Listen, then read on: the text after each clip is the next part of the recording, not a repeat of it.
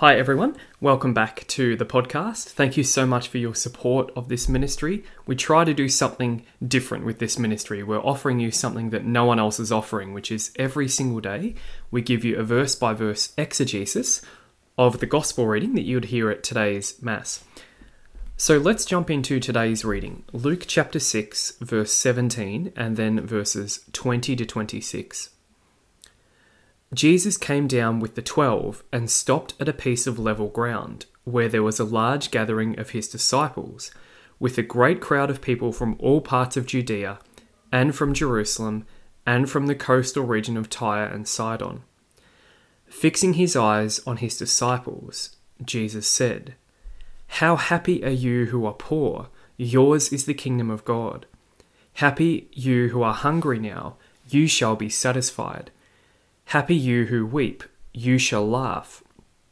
Happy are you when people hate you, drive you out, abuse you, denounce your name as criminal on account of the Son of Man. Rejoice when that day comes and dance for joy, for then your reward will be great in heaven. This was the way their ancestors treated the prophets. But alas for you who are rich, you are having your consolation now. Alas for you who have your fill now, you shall go hungry. Alas for you who laugh now, you shall mourn and weep. Alas for you when the world speaks well of you. This was the way their ancestors treated the false prophets." So some famous verses here, and Luke's version reads a bit differently from Matthew's version, so we'll jump into it. Firstly, what's the context? So Jesus has just called the 12 apostles. And now verse 17, Jesus came down with the 12. So he comes down the mountain with his newly appointed 12 apostles.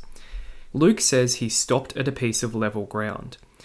Now, how you interpret this is going to depend on whether you think that what we're about to hear, Jesus' sermon, is it the same as the Sermon on the Mount in Matthew? So what we're going to hear in Luke's version is what scholars call Sermon on the Plain.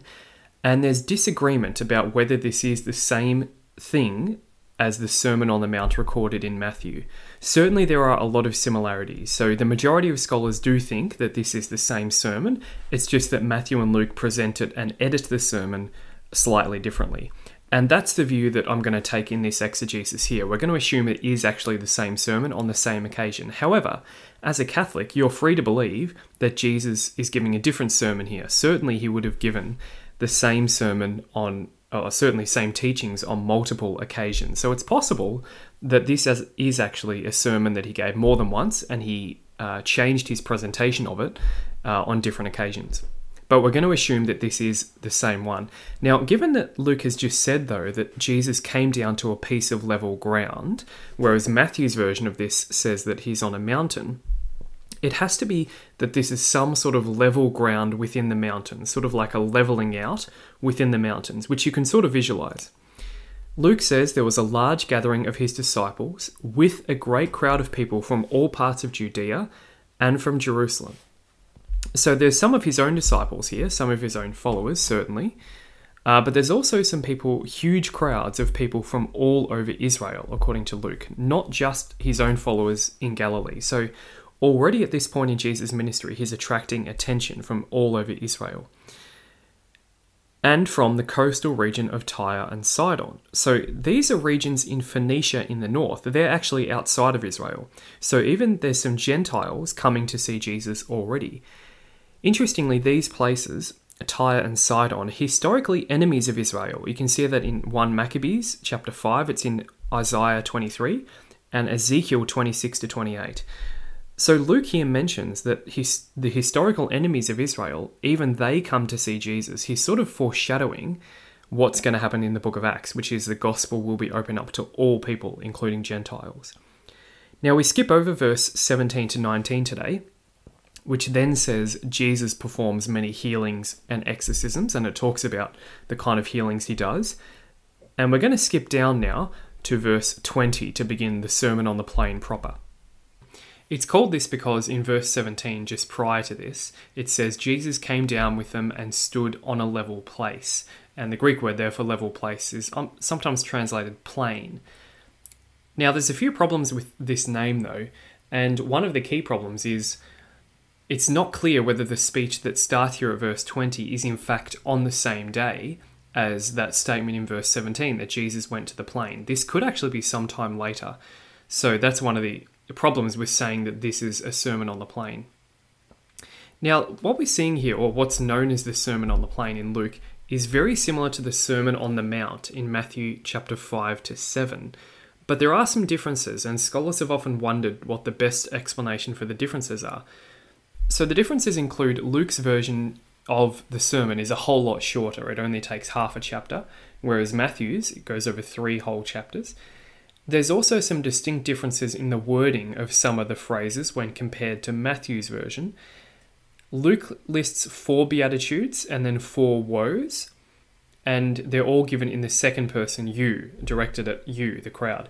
Whereas when Matthew does it, he depicts Jesus on a mountain, giving 8 beatitudes in the third person, blessed are the poor, and he doesn't have any woes. So there are some differences there in that beatitude list. And then Luke's version occurs after the 12 apostles are chosen, but in Matthew's version, it's before the 12 apostles are chosen. So how can we reconcile these two accounts? Which one is more accurate? There's 4 main views among scholars. There's probably more than this, but there's 4 main ones that scholars have proposed. And as Catholics, you're free to accept whichever one of these makes the most sense to you. Now, one view is that these 2 sermons are the same, that they are the same sermon, they happen on the same day. It's just that Luke has changed some of the words to make it more understandable to his Gentile readers. It appears that Jesus' Sermon on the Mount is quite Jewish, actually, and so Luke has possibly changed some of the words to make more sense to his Gentile readers. He's preserved the sense of what Jesus has said in each phrase, but he's made certain words less Jewish, and that is certainly within Orthodox belief about the inspiration of Scripture. That is certainly an acceptable explanation, because we're not committed to saying the Gospel authors recorded word for word what Jesus said. Another theory is that Matthew extended his sermon. So Matthew has the longer version, and the way Matthew did that is by adding in things Jesus said at other times in his ministry. If that's right, then Luke actually has the more original account, and Matthew has added in extra bits.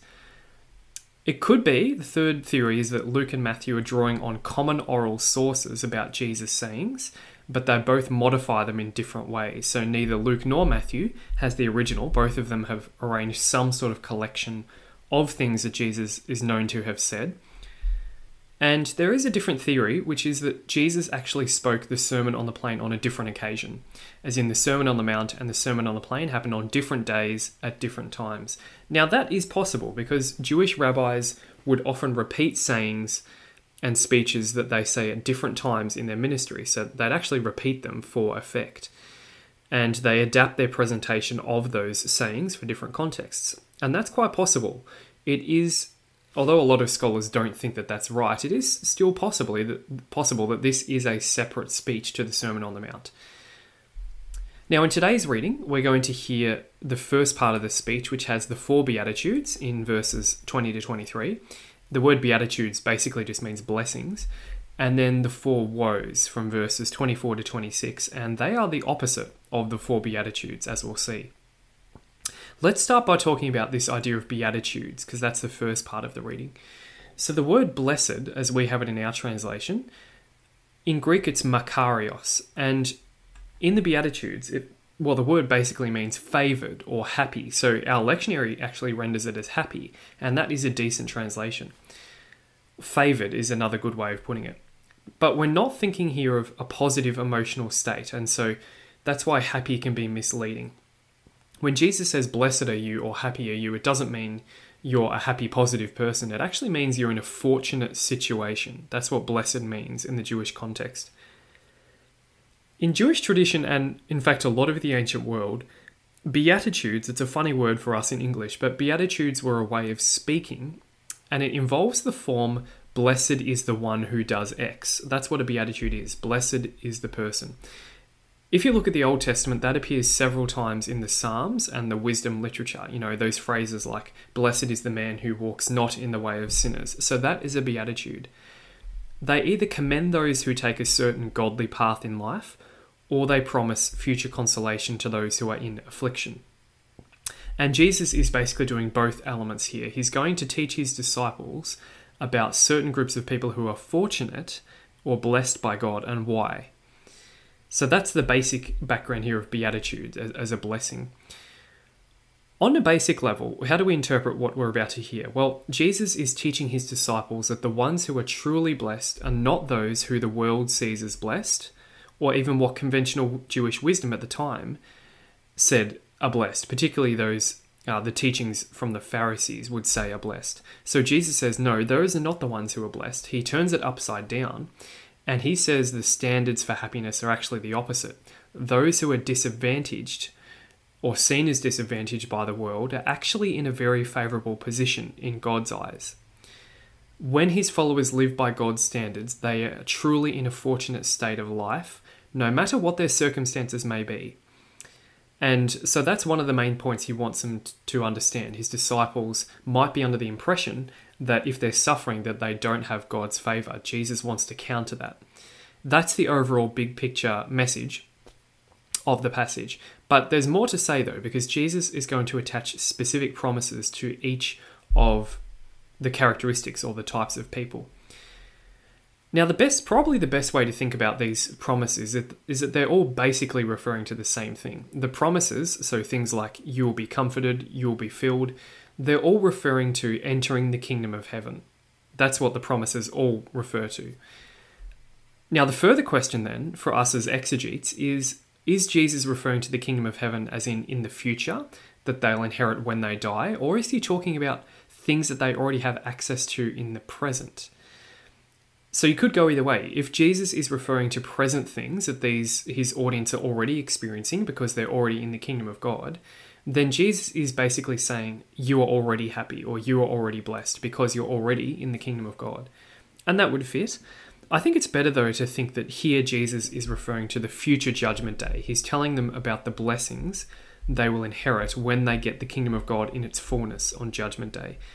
He's saying then that they should consider themselves happy now because of what they one day will receive in the future when they enter the kingdom of God.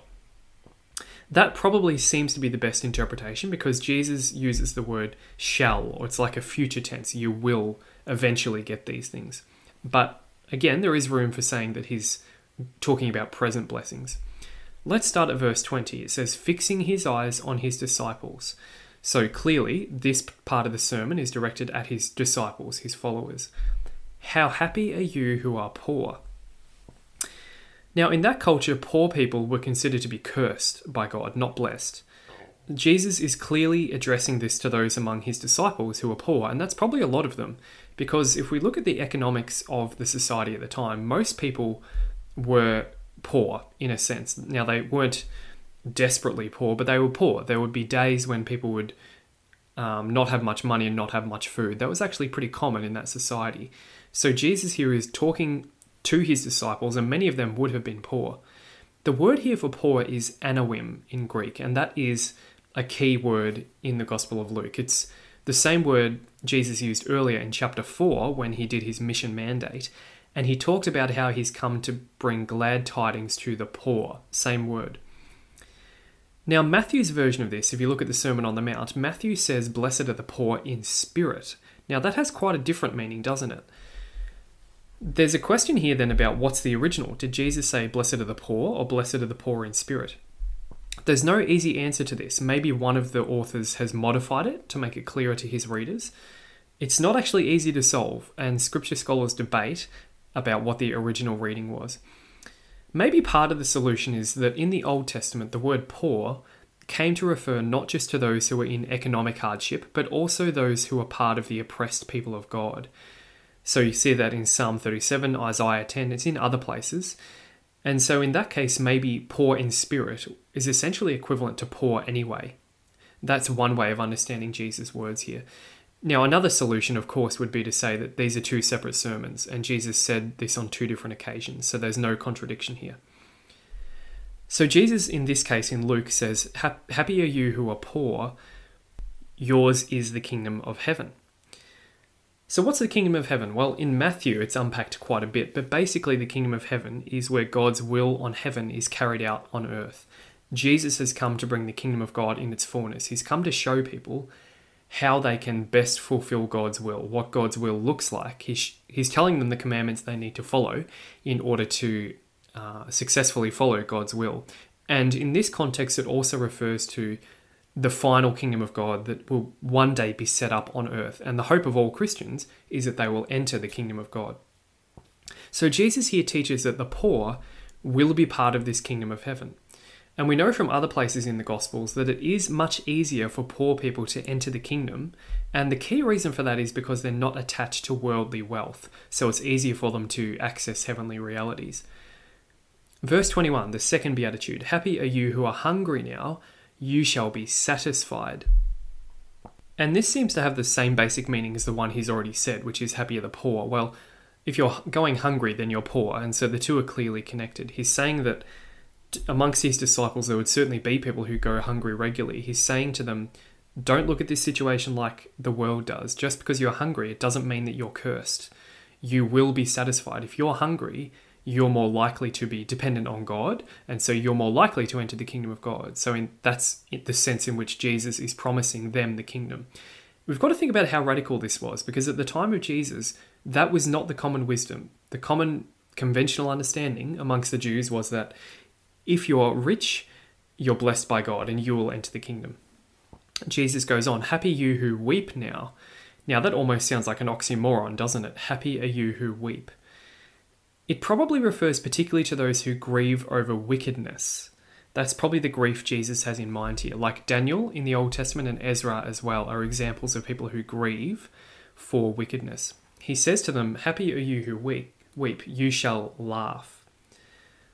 So those who suffer and mourn as a result of wickedness will one day be comforted by God in the kingdom. This is not teaching that everyone who is sad will get to heaven. That's not the teaching here, although that might sound like it to us as 21st century readers. It's a very Jewish way of saying that if you mourn for wickedness, then you will inherit the kingdom of God. It means that Jesus is encouraging his disciples to mourn about wickedness and to have hope that God will one day vindicate them. So he goes on in verse 22, happy are you when people hate you and drive you out. Now, more literally there, it's exclude you. And perhaps this is a hint of, or perhaps a reference to being excluded from community worship in the synagogue. Happy are you when people exclude you. So it's like exclude the Jewish person from the community. So Jesus here might be predicting exactly what's going to happen to the Christians in the coming years. They would be excluded from the community because they were considered heretics, basically, for being Christian. But Jesus here says, happy are you when people hate you, abuse you, and denounce your name as criminal. And perhaps a better translation there would be, cast out your name as evil. This is what the Christians in Jesus' age had to look forward to. Many of them were cast out by their own family for being Christian. But Jesus adds this important qualifier, and we need to hear this. Happy are you when people hate you, drive you out, abuse you, denounce your name as criminal on account of the Son of Man. So Jesus here is not talking about people who have a rough time in life in general. He's talking about people who are persecuted for following God's will as laid out by the Messiah. So those who follow the Messiah's instructions. Jesus knows that his followers are going to be heavily persecuted in the coming years. It's pretty counterintuitive though for his original audience. Happy are you when you're cast out and hated by people. But that's Jesus' teaching here. He wants to let them know that they are to expect that kind of thing to happen to them, but to consider themselves blessed or happy when it does happen. Now notice here that Jesus has a particular emphasis on the name of the Son of Man. He is talking about being persecuted for the Son of Man. And so there's some important teachings here. Obedience to God's law doesn't just mean following the Torah, it now means obedience to the Son of Man. So other rabbis in Jesus' time might encourage persecution for the sake of God or for the Torah, but Jesus here says they're going to be persecuted for the sake of the Son of Man. So Jesus is actually asserting an authority that no prophet or rabbi would ever claim to possess. In fact, it's almost a claim of blasphemy if it's not true. If he's not the Son of God, this is a pretty strong claim. This underscores that part of the Beatitudes, and particularly in Matthew's Gospel, we shouldn't merely look at them as ethical principles of how to live. They're statements about the unique authority of Jesus and what it means to orient your life around the Son of Man. Verse 23, rejoice when that day comes and dance for joy, for then your reward will be in heaven. So Jesus again is emphasizing that when his followers are persecuted for following him, and in fact they were later on, he says they should be encouraged because a great reward is waiting for them. And we know that later they did do this exact kind of rejoicing actually. Luke tells us later in Acts chapter 5 verse 41, the apostles left the presence of the Sanhedrin rejoicing that they had been found worthy to suffer dishonor for the sake of the name. So they did experience this kind of joy later in their life. Now this verse here, your reward will be great in heaven, that might imply that some people have more rewards in heaven than others. And that is actually Catholic teaching. Is this verse teaching that there's going to be more rewards for certain people in heaven? Possibly. Although it could just refer to the reward of heaven being the reward in view. Jesus goes on, this was the way their ancestors treated the prophets. Now notice the word there here. Their ancestors treated the prophet.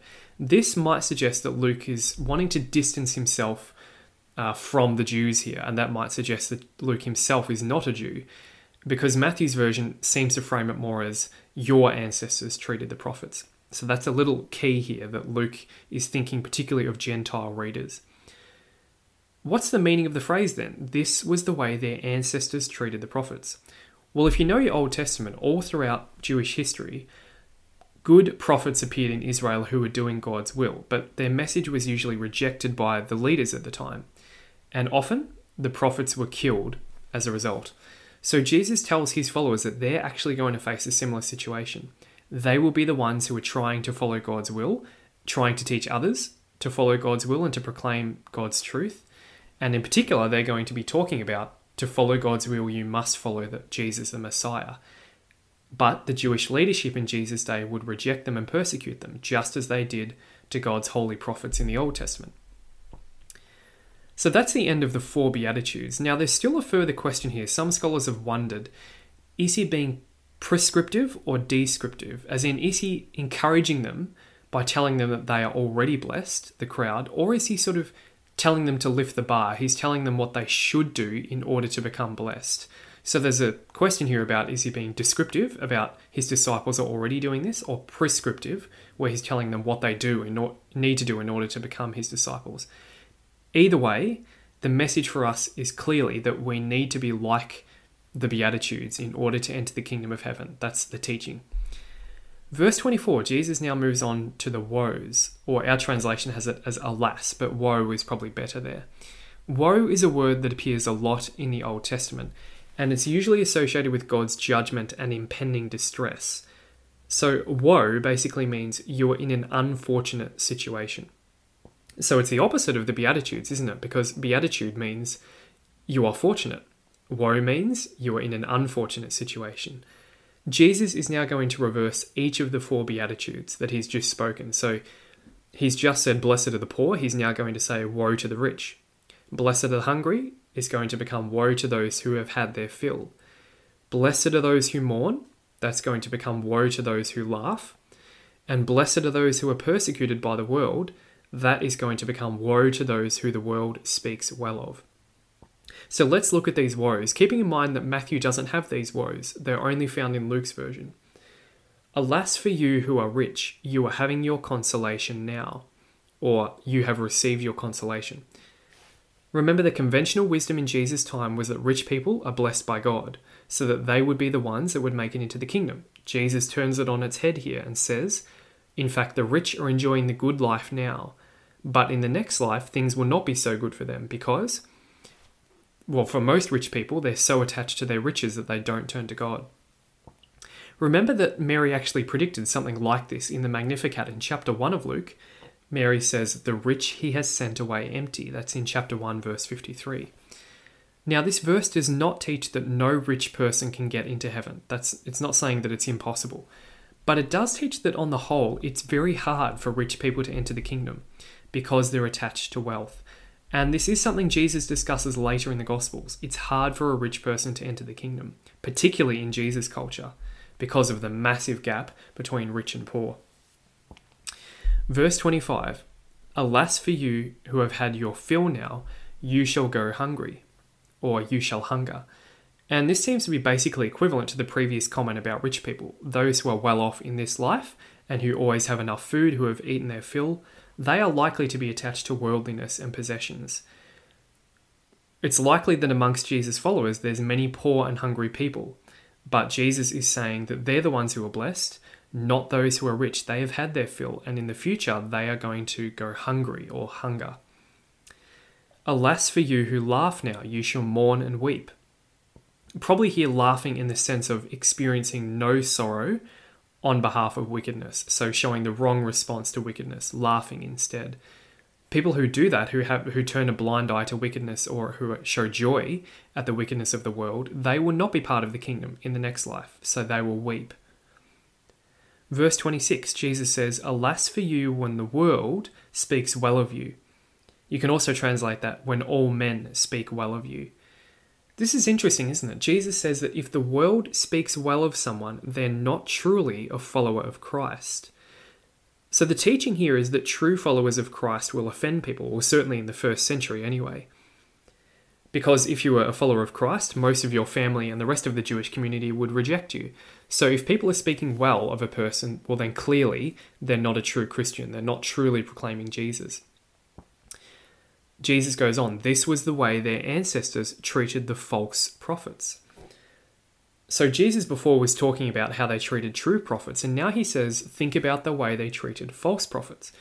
In the Old Testament, there were these false prophets that would come at various times in history, and they would be the prophets that the Jewish leadership did accept because they were the ones who told the Jews false messages. They said things like, God isn't going to punish you, God is perfectly happy with what you're doing.